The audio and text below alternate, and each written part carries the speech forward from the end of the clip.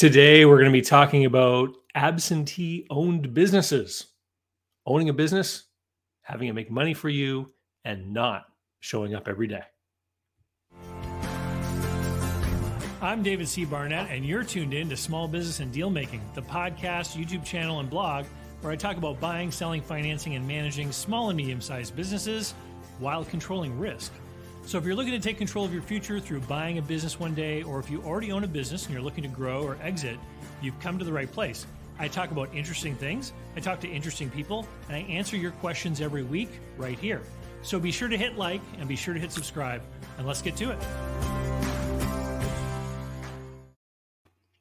All right, everyone. It's September, and it's good to be back. The summer's over. It's time to get to work, back to school, all that sort of thing.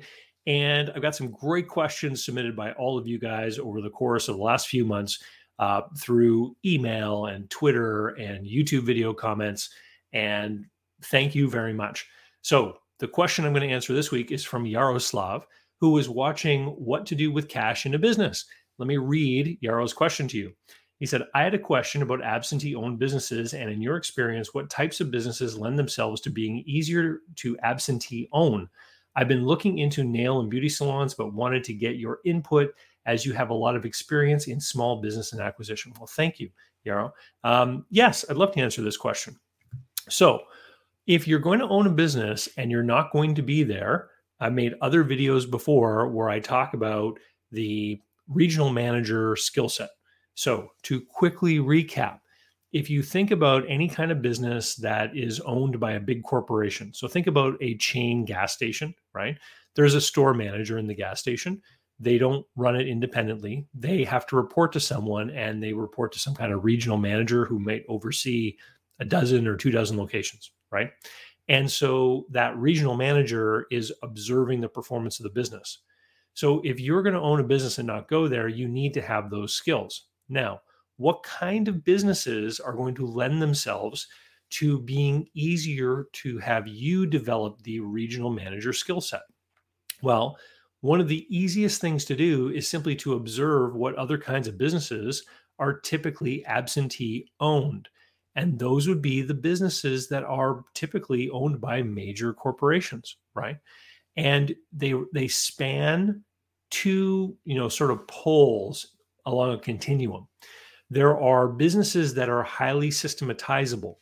So if you think about a fast food chain restaurant, a lot of the mechanics of what happens in the restaurant as far as what the people are doing is highly systematized. Like this is how you make the hamburger, 1, 2, 3, do the steps.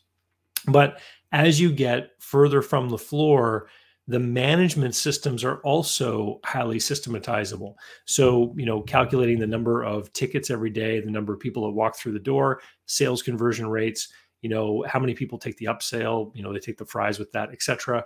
And so it's easy for someone who owns multiple units to have store managers running those stores, and they can keep an eye on what's going on in those businesses. Now, the other end of that spectrum would be a place where, even though there's a lot of decision making and management, there is a large pool of people you can draw upon to manage that particular type of business. So, for example, hotels. So you might own a hotel and you want to put a manager in place, and there are actually education programs that turn out hotel management people that learn a bunch of skills, and then they can go off and get their first job and become experienced. And then you have a pool of experienced hotel management professionals that you can hire to come and run a hotel for you, right? And so that's kind of the spectrum of the businesses that are most easily operated. And now I'm going to talk about, sort of the danger space, which is if you're out there looking at buying a business, you will sometimes see that a business is being advertised as absentee owned.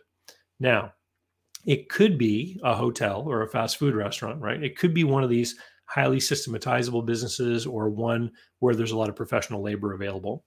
Could be.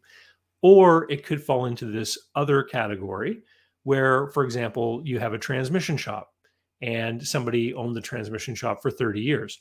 And for 25 years, they were the manager of the shop and they ran it every day. And they know intimately everything there is to know about the transmission shop business. And then they decide to move to Florida. and they put a manager in place, and they call that person once a week. Maybe they have access to the back end, CRM system. They can see what the sales are. They can look through video cameras and see what's going on in the shop. And they can kind of keep an eye on it from Florida, right?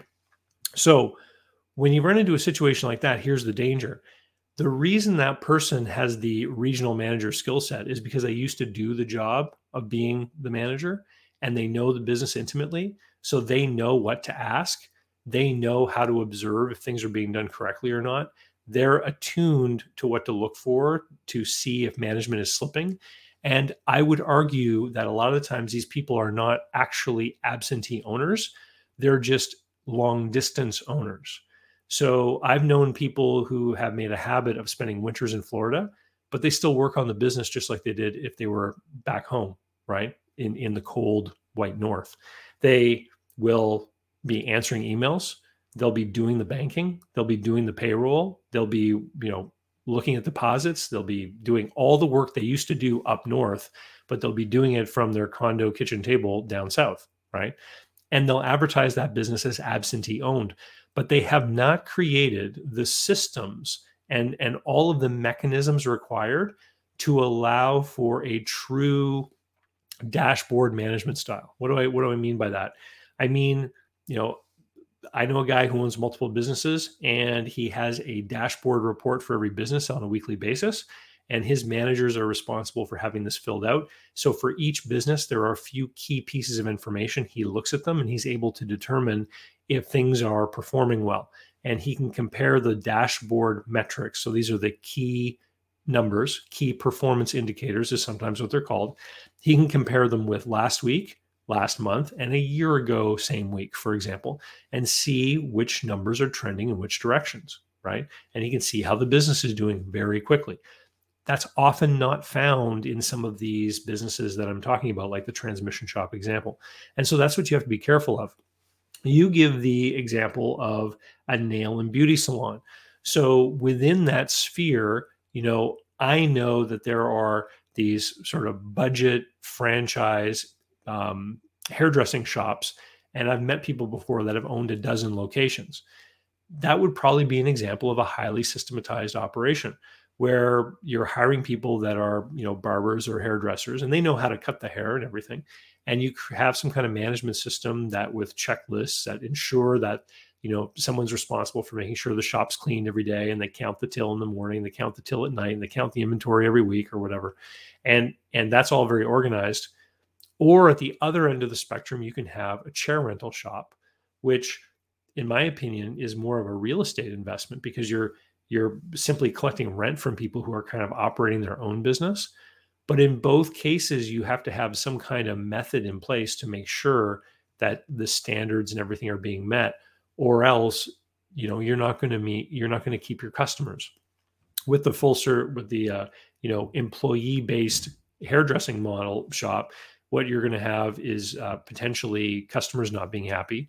But in the chair rental shop, if you're not on top of what is happening in those businesses, then your customers who are actually the hairdressers are not going to be happy, and you might start to lose some of those people and run into all kinds of problems. I have a personal friend who owned such a shop and ran into a problem of, difficulty between the hairdressers that were renting chairs, and the personal relationships would cause people to want to depart. And then he had problems filling the schedule. And so certain times of the week, he had no one who wanted to work. And then all of a sudden he had a customer problem because people would want to come and there wouldn't be anyone there.